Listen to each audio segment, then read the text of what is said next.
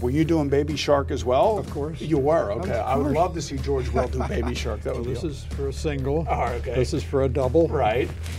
Okay, Yeah, anyway. all right, we got it. Game time with Boomer Esiason. This week's guest is Pulitzer Prize-winning columnist and baseball's bard, George Will. Presented by Geico. Today's guest is a Pulitzer Prize-winning political columnist, television commentator, and author whose current bestseller is entitled The Conservative Sensibility. Now, he's also famously a Chicago Cubs fanatic whose books about baseball include the classic Men at Work. And it's my pleasure to welcome a man who says, I'd rather talk about baseball than anything else, the one and only George Will. George, welcome to Game Time. Glad to be with you. I've published 15 books. Men at Work has sold more than the other 14 combined. I know it has, and it really speaks to your love of baseball and the craft of baseball and the fact that we all know that you're a Cubs fan. Now, the interesting thing for me is you grew up in Champaign, Illinois. You could have been a Cardinals fan or you could have been a Cubs fan. Why the Cubs? Well, at an age too tender to make life-shaping decisions, I picked the Cubs, partly because I didn't like the Cardinal broadcaster, who was named Harry Carey. Yes. Who then followed me to Wrigley Field. All my friends became Cardinal fans and grew up cheerful and liberal. And I became a gloomy Cub fan. For some reason, you still had the love of the game. Yep. And where did that all come from? I can't remember life without it. Baseball was in the air, literally. It was a radio sport. I'm 78 years old, so in the late 40s I was listening to it. There were two teams in St. Louis, Browns and Cardinals, two in Chicago. With the new magic of the transistor radio in the 50s, I could pick up KDKA in Pittsburgh and elsewhere, so it just saturated my life. And thinking about your childhood, I would imagine, much like my childhood, I spent a lot of time at Shea Stadium. I'm assuming that you spent a lot of time at Wrigley Field. I didn't, because we were 125 miles away, but... Birthdays, maybe? Birthday was always go to Wrigley Field on a Sunday and see a doubleheader, which was standard in those Right. days. So doubleheaders means 2 losses for the Cubs, maybe? You always get to see the bottom of the ninth if you're a Cub fan in Wrigley Field. You know, the Cubs do have a history, and Cub fans have a history of being miserable. Are you miserable? No. We're still basking in the glow of 2016.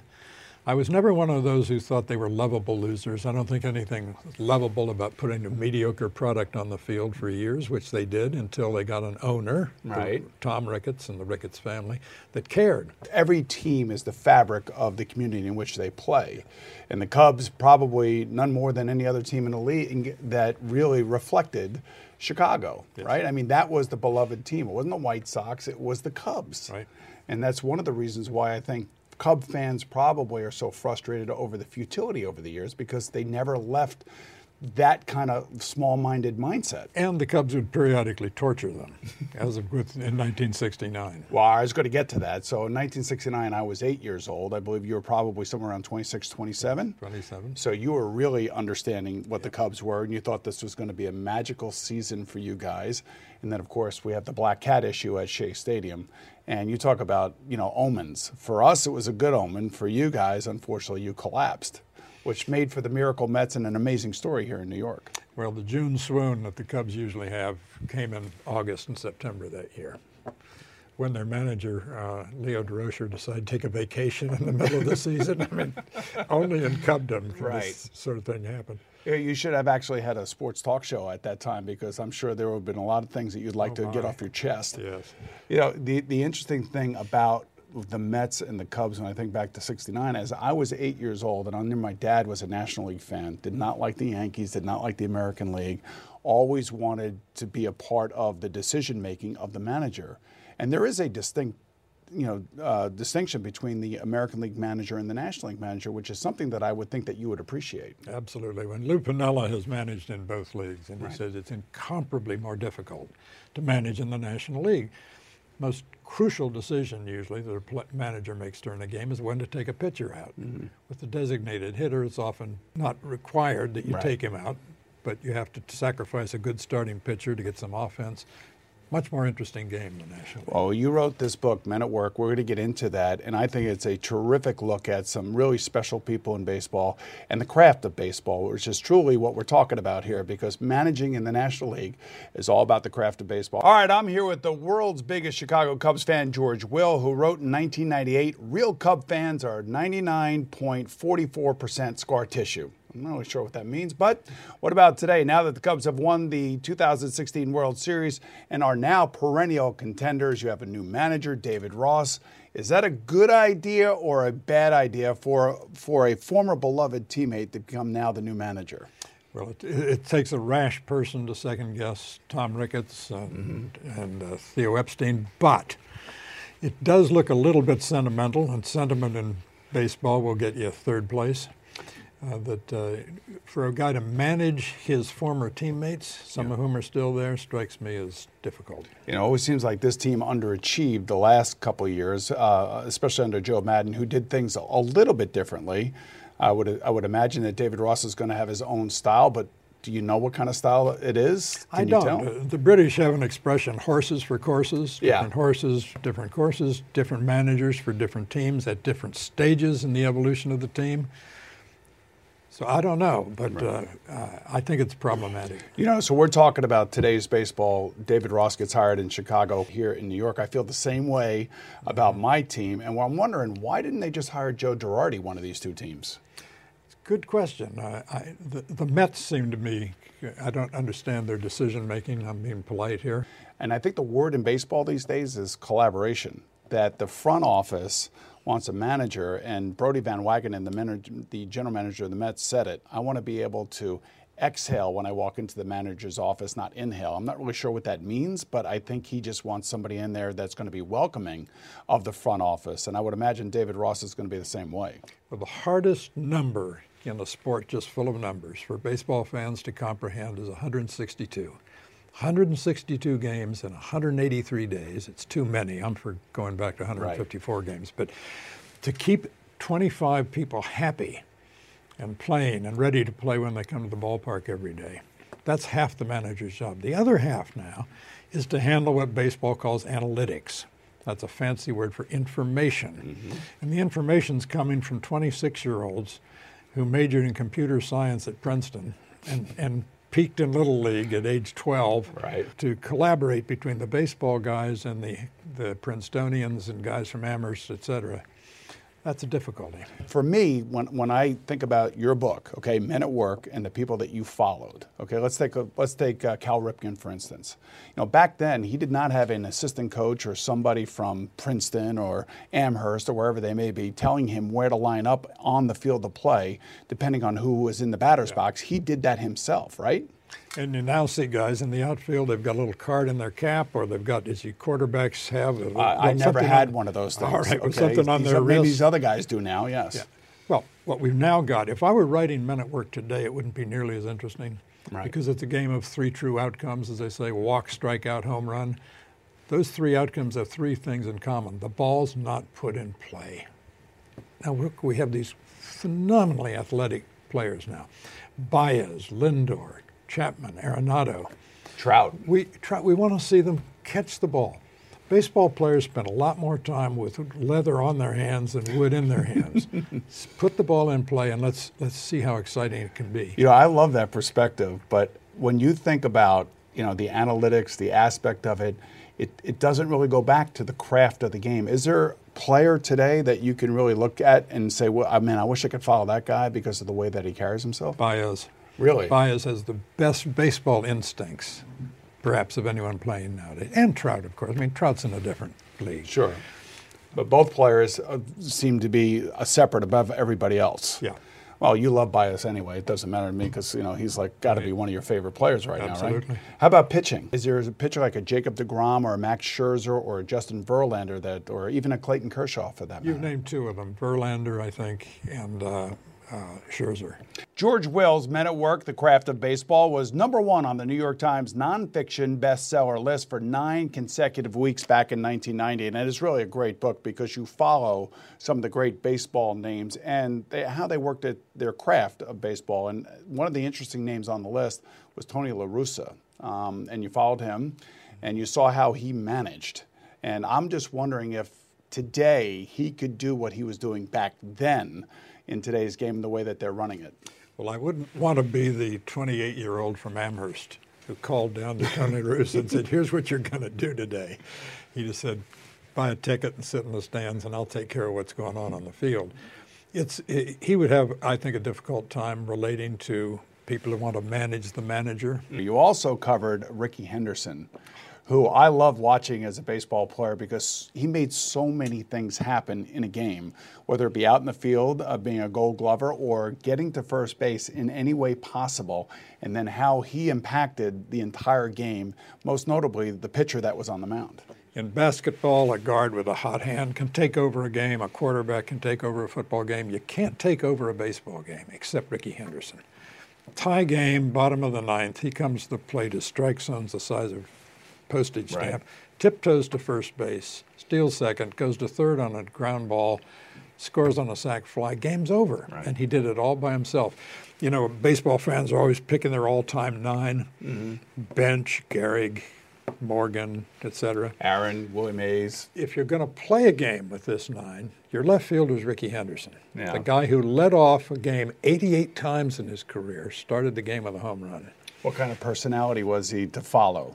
Highlight of my life was getting hugged by Rickey Henderson a few years ago at spring training. Really? Oh, he could play today. I mean, he's bigger than you think. He could have been a great football player. He had offers. Loved the game. He once called the late Kevin Towers when Towers was the general manager of the Padres, and he left a message on the phone. It says, KT, this is Rickey. Rickey wants to play baseball. That was Rickey, wants to play baseball. I love the way when Rickey talked about himself in this the third person because like a whole nother person out of the baseball field. Talking about the craft of a particular player, how about Cal Ripken at shortstop? Well, everyone knew. One of those things everyone knew he was too big to play shortstop, 6'5". So they say. Yeah, he's about your My size. Yeah, exactly. Except if you're smart enough, you know where to go. And if your pitcher can execute the pitches he's going to throw, you just, on every play you move. Now, of course, when you move, you're giving the information to the batter. He says, what's Ripken thinking? Because he just saw him move. That's the inside game of baseball. That's why I wrote Men at Work. No one had written it for me. I wanted to know what was going on out there. And it turns out it's rather a lot. And how about in the batter's box? That's the interesting thing, how the batter would actually try to steal a sign or two or would adjust the way that they would stand in the box if they wanted to hit a ball a certain way. And you can read that. You can read their feet. Mike Scioscia, when he was a catcher with the Dodgers, used to watch the other team's batting practice. If a hitter wanted the pitcher to throw a breaking ball, where he'd put his feet, and he'd know. It's amazing. Baseball is a game of nuance. You know, perhaps the most profound thing any of George Will's subjects in Men at Work told him was pretty something simple, and that was said by Tony La Russa: if you take care of the small problems, you won't have the big problems. And I think you pointed that out, just how Tony was and how relentless he was as a leader and how detailed he was. Yeah. Well, that's exactly the story of baseball. You can stand around waiting for two guys to get on base and get Godzilla to the plate and hit it into the next county, or you can manufacture runs. Now, tell me about Tony Gwynn, because he manufactured a lot of runs, a lot of hits, and will be remembered forever, I think, as one of the great hitters in baseball history. I went to see him early on. I was writing the book, and it was early in, I think, the '89 season, and he'd started off, he'd hit 2 home runs. And I said, how you doing, Tony? He says, I'm scuffling. That's terrible. I said, Tony, you hit 2 home runs. He said, that's not what I do.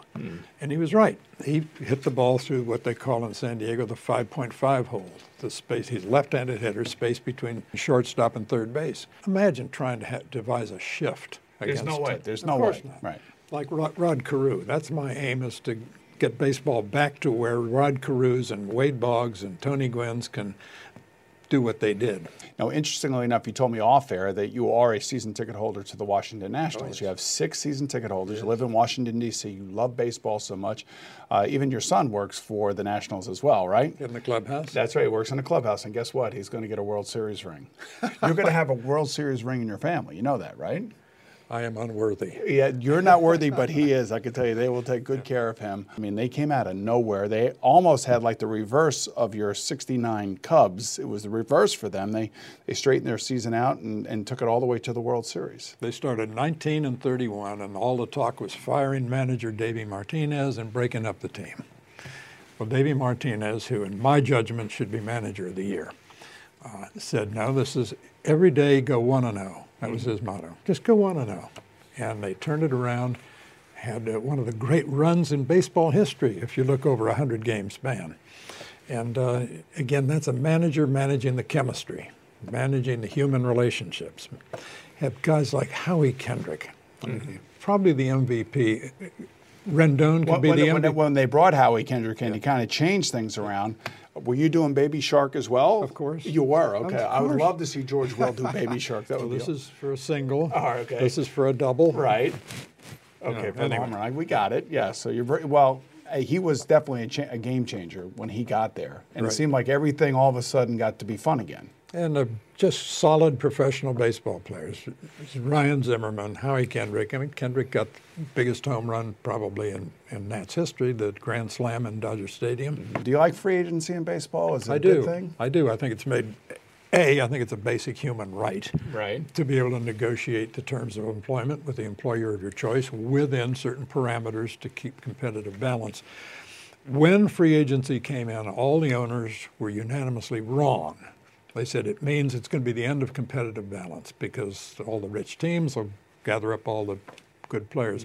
They neglected one fact. You can only have 9 on the field at one time. True. So you're not going to be, you got one good third baseman, someone else is going to have some other good third baseman. I think even more amazing the success that the Tampa Bay Rays have had, right? Given the amount of money that they spend on their team, there are some teams that have players, 2 players that make as much money as the entire roster of the Rays have.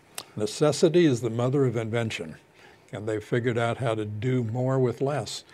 And you see the A's getting into the postseason regularly, the Rays getting in regularly. Money is good, but money can't overcome stupidity, and you've got some dumb decisions being made. Yes. And money, intelligence can compensate for money. I'm a Knicks fan, and I can confirm that. While speaking of our world being in flux during a recent interview about his book, The Conservative Sensibility, George Will stated, I believe that change is the only constant. Does that also apply in baseball, you think? Absolutely. People say baseball needs to change. Try and stop it. Baseball is always changing. The commissioner has a wonderful statistic. Game 7, 1960s World Series, arguably the greatest game ever played. 10-9, Pirates beat the Yankees on Mazeroski's walk-off home run. You know how many strikeouts there were in that game? How many? 0. No one struck out. One pitcher was 5'6", and another was 5'8". Bobby Shantz and Elroy Face. Different world, different game. It's always changing. So, but you and I would consider, the way I hear you talk, are baseball purists. Yes. Right? We do not like the DH. We do not. Thank you.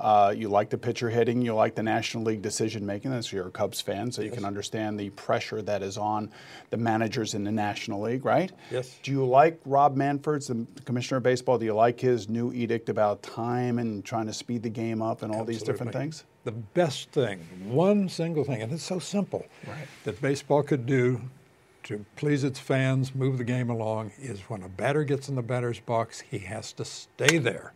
Enforce the rule.